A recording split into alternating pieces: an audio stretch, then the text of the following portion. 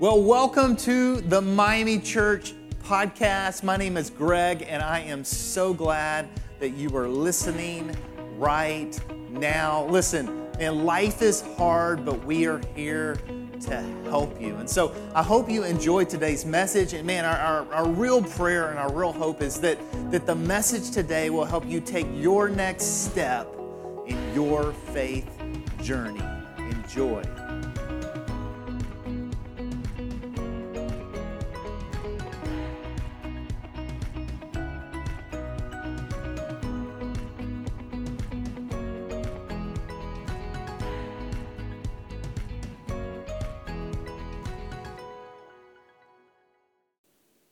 I want you to think about this. Who is the person that you trust the most? I mean, you just have a high level of trust. I mean, it's the person that has the spare key to your apartment, to your house. Maybe they have your login credentials to your bank account, or maybe even deeper. This is the person you can just be real with. You can share what's going on inside of you, like your thoughts, your feelings, what's happening in your heart. And why? I mean, why do you trust this person? I mean, what have they done, or maybe not done? What have they done to earn your trust? They do what they say they're going to do. Maybe it's the way they communicate in honesty. They show up when they say they're going to show up. They're faithful. They're loyal. They don't let you down. Let's look at this same topic maybe from a different angle. Another question. Any of you have a trust issue? Any of you have a trust issue? I mean, I think we all do, right? On some level. Why? Because somewhere along the way, someone let us down. We got burned, we got hurt, and maybe it was your dad or your mom or some teacher or a coach or a boss or a mentor or a friend. But somewhere along the way, someone let you down.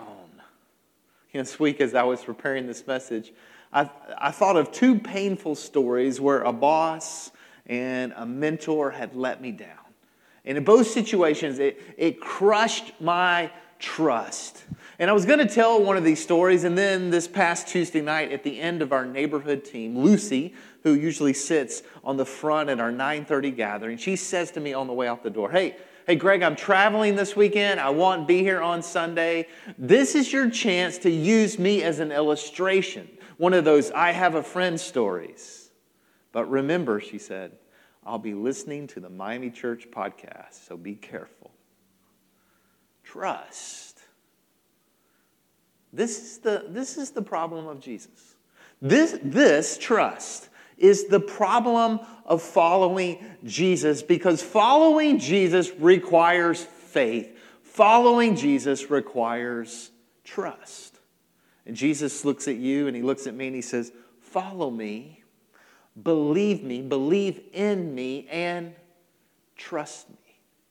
I mean, following Jesus. Not like a casual, no, I mean like really following Jesus is going to require deep levels of trust from you and from me.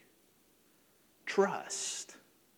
It hits us all, no matter where you are on your faith journey. We're all in this place where Jesus is asking you, trust me. And trust is huge because if you're really following, if you're really pursuing, if you're really going after it, deep levels of trust are required because Jesus is going to prompt you. He's going to prompt you, whether it's around your talents or gifts or your stuff or your money or your time or your reason. He's going to prompt you to do stuff, to give stuff, to serve stuff that is beyond where you're comfortable. He's going to push you beyond your level of comfort. And it's going to take trust. I want to talk about trust today from the perspective of an encounter that Jesus had with a guy who's not even a Christian. And John records this in John chapter 4, beginning of 46. He says that once more Jesus visited Cana in Galilee, and Cana is where Jesus had turned the water into wine. Okay, so here's the city. Canaan, the region is Galilee, significant. right? There's significance to the city. There's significance to the geography. This is the same place that a few chapters before in John chapter 2, Jesus had turned water into wine, and so he's back. He's in the same region. He's in the same city. John says that a royal official was there, and his son was sick in bed at Capernaum. Now, notice details here. He says this guy's a royal official. He works for the government. He's a government official. Most likely he worked for the king, who was King Herod. So this guy is a prominent person with a prominent position. He's from, notice where his hometown is, Capernaum. Now, Capernaum to Canaan, if you were to look on a map in the first century, it's about an 8 to 9 hour walk. But this guy's a royal official, so he's got access to horses and chariots and entourages. But even then, it's probably a 2 to 3 hour time to travel from Capernaum to Canaan. So verse 47, John says, the official heard that Jesus had arrived in Galilee from Judea, so he went to Jesus, and he begged him to come with him to heal his son. The boy was close to death. See, news of Jesus was spreading. He's this teacher. He's this miracle worker. And here's this royal official, this prominent person with a prominent position. But really in this story, in this story that John is telling, he's not the royal official. He's just a dad. He's the father, a father with a sick son. And this traveling to find Jesus, it's costing him time, it's costing him expense, but he didn't send a servant, he didn't send a family member, he didn't send cousin Eddie. No, this is a desperate father with a sick son, and as we know, desperate times call for desperate measures. When was the last time you were desperate? I'll never forget, years ago, I had a coworker. And her daughter, her 2-year-old daughter, was having these neurological problems. And so her and her husband, they drove this little girl 4.5 hours overnight to a specific hospital to see a specific doctor who specialized in the area. Why? Because they were desperate parents with a sick kid. And here is this dad. He comes all this way. He chases Jesus. He finds him. He sees him. And then John tells us that once he sees him, that this man goes to Jesus. He falls on the ground and he says, Jesus, my son is dying. I need your help. You must come with me. Notice the words. He went to, John says. There's this sense of action going after this intentionality. He went to, and then he did what? He pleaded. The tense of this verb is over and over and over. Please, please, please, please, like pleaded. I mean, forget dignity, forget theology, forget worldview. This guy says, my son is sick and I am desperate. John continues in 48. He says that Jesus told him, you people will never believe unless you see signs and wonders. Now, this can sound harsh in the English translation, but this word you here is in the plural tense. And so Jesus is actually addressing a wider audience. He's not just talking to this royal official. He's saying, hey, you people. Hey, you people. And never to not is actually a better translation. So the translation would be, hey, you people, you will not believe unless you see signs and wonders. You need tricks. 49, the royal official he pleaded, sir, come down before my child dies. He shows respect. He's humbling himself. He's getting low. He's desperate. But this guy is confident. He's confident, and he makes a big ask to Jesus. Come with me. Come to my house. Oh, yeah, it's only a 9-hour walk. Why don't you come with me? I've heard stories. I've heard rumors. I've heard that you're a healer, a miracle worker, a rabbi. Come with me. I mean, could you put yourselves in this guy's shoes for a minute? I mean, in his mind, one of two things is going to happen. Right? There's two options here. One or two things is going to happen. One, Jesus comes with me. We go back home. It's a long way, but my son lives. Or number two, Jesus says, no, he doesn't come and my son dies. So Jesus, I'm actually going to need you to do option one. I'm going to need you to come with me. This is the answer. This is what I need. And by the way, we need to get going pretty quick because he's sick. He's close to death. Let's get moving now. Now, this is one of those genius of Jesus moments. He smiles at this guy. And look what he says. Go, your son will live. 5 words. I came all this way for 5 words. Go, your son will live. Go, your son will live. I just traveled a long ways, and I'm gonna need a little bit more than 5 words. See, I've come a long time. I've spent many hours and tons of effort. I'm desperate. I need you. I'm gonna need more than that. I mean, could you imagine the scene at his house before he left? His son is sick. He's going to die. They hear rumors about this man, this guy named Jesus, who's a miracle worker, and his wife. I mean, they're on the point of breaking. She says, you go get that man and you bring him back here. You do whatever it takes because this guy is our only hope. He's the only one that can save our son. And here we come to this moment of truth in this story. He's finally found Jesus. He runs to him. He falls at his feet. He pleads. He begs, come with me. And then Jesus, almost kind of flippant or casual. It's like, go. Go. Your son will live. He's good. Why don't you go home?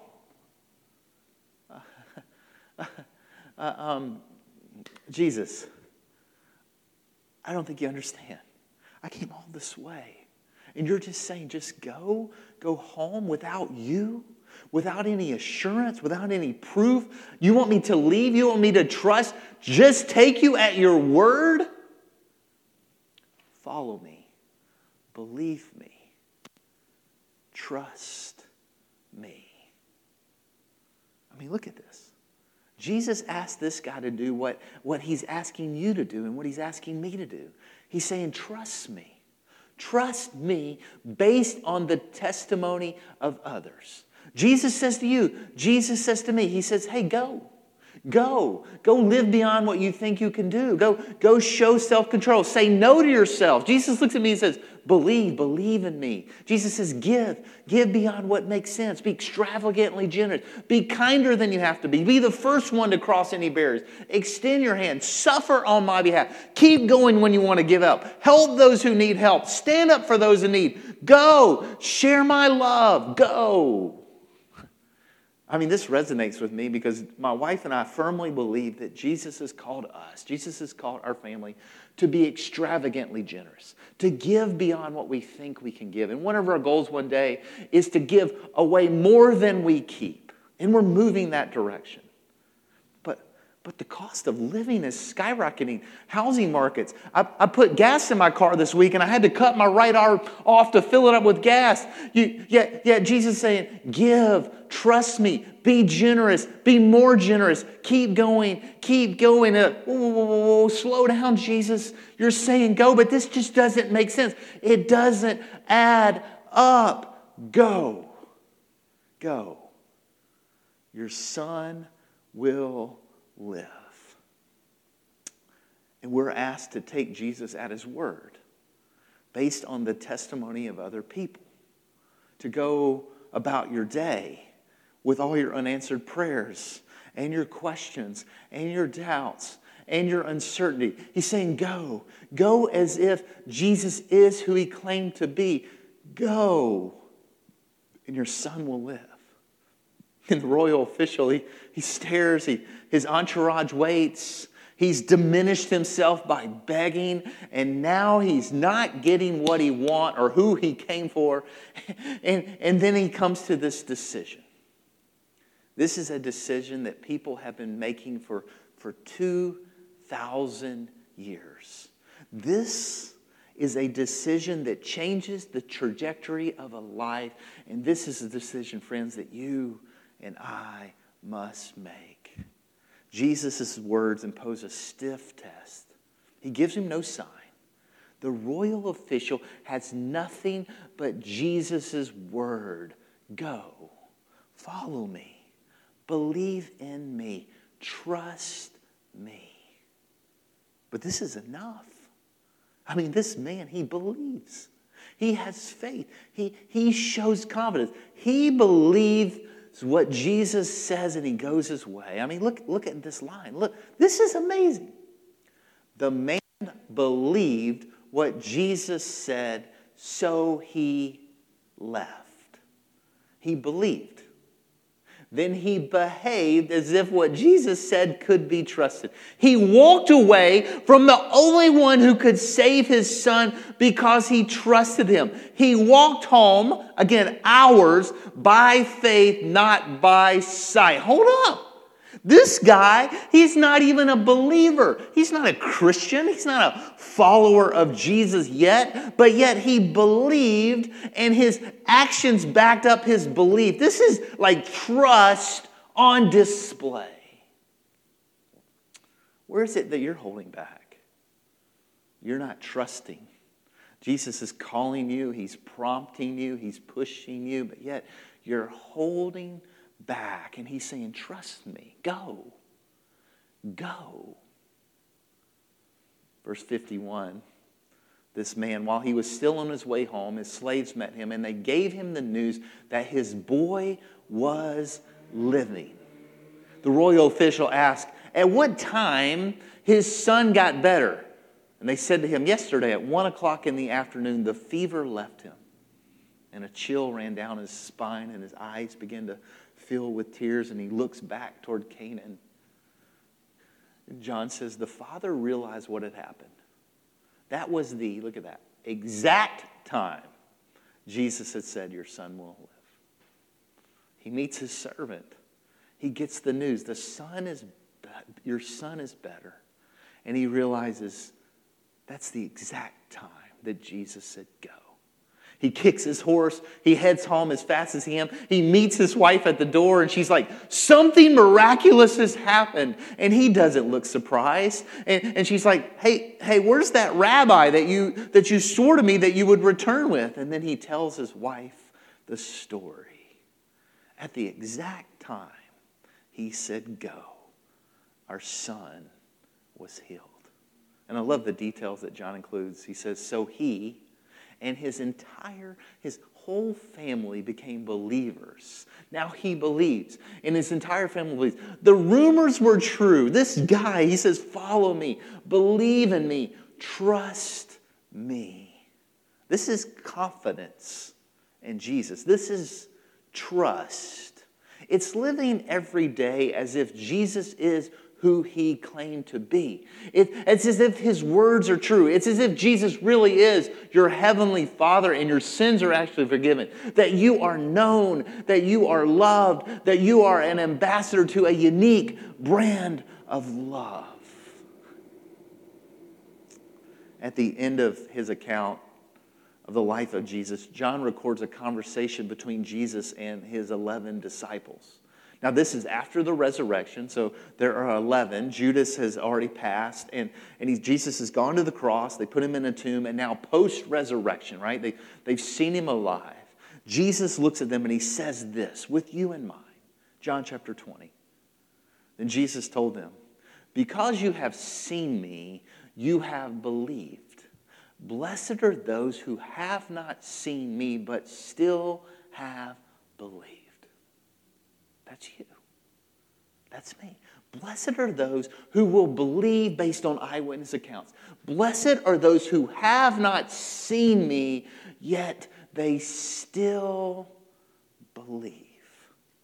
Friends, the heartbeat of our church is to help you find and follow Jesus. For you, for your loved ones, to find, to believe that Jesus is who he says he is, the Son of God. To believe that he died for you and that he rose for you. To believe, to find him, to find a real, authentic encounter with him.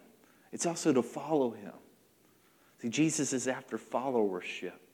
Jesus is asking you and me, he says, hey, follow me. Make me the leader of your life and follow me. And yes, I'm going to take you beyond where you're comfortable. And yes, I'm going to ask you to give more and to serve more and to do more than you think you can do. Yes, I'm going to push you and challenge you beyond what you think you can do. And yes, it's going to take you to surrender, to put your life under my authority. And it's going to cause you to have deep levels of trust. Trust me. But I'm telling you, friends, if you will follow me, I'm going to take you to a life that's abundant here and now, also for eternity. I'm calling you in to the greatest purpose and the greatest meaning that any human being can have. Will you trust me? Will you trust me? Will you lean in? Will you follow me? Will you go beyond where you think you need to go? Friends, where are you holding back? What is stirring in your heart and mind right now?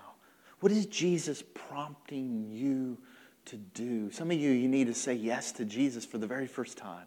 You've been holding back, and you need to say yes, and you need to say, hey, I need to say yes to Jesus, make him the leader of my life. I need to be baptized. I need to go public with my faith in Jesus. Some of you, you're holding so tight to your stuff. And you're like, well, I don't know, this church, all they want is money. And they go like, no, Jesus, it's not about that. It's you're holding so closely to your stuff. It's keeping you from. You need to let go. You need to be extravagantly generous. Some of you have some talents and some gifts, and you're either underselling them or like, oh, yeah, right? Or you're holding them to yourself, and he's like, no, I want you to unleash those and to release those and to be a blessing to other people. Where are you holding back? Where are you holding back? Jesus looks at you, and he looks at me, and he says, trust me. Trust me. Go. Your son will live. Go. Oh, man, I pray that you will take that step today. What is the step you need to take today? God, I thank you so much for this encounter you had with this government guy. And God, I don't even know how or why. He wasn't even a follower of you, but yet when you spoke to him, he believed. God, these disciples, they saw you. They actually saw you die. They saw you in a tomb. Then they saw you alive, and they believed. And they believed so much that they gave their lives. God, would you say, blessed are those of us who have not physically seen you, but yet we believe. God, would you continue to grow our faith, our trust in you. God, we want to find you. We want to follow you. So God, thank you for this powerful message. And we love you now, and we pray in the name of Jesus. Amen. Thanks so much for listening today. We would love to hear from you. You can always reach out to us on our social media channels or send us an email at hello@miamichurch.com. Also, be sure to subscribe because you don't want to miss out on any future conversations. I hope our time together inspired you to take your next step in your faith journey.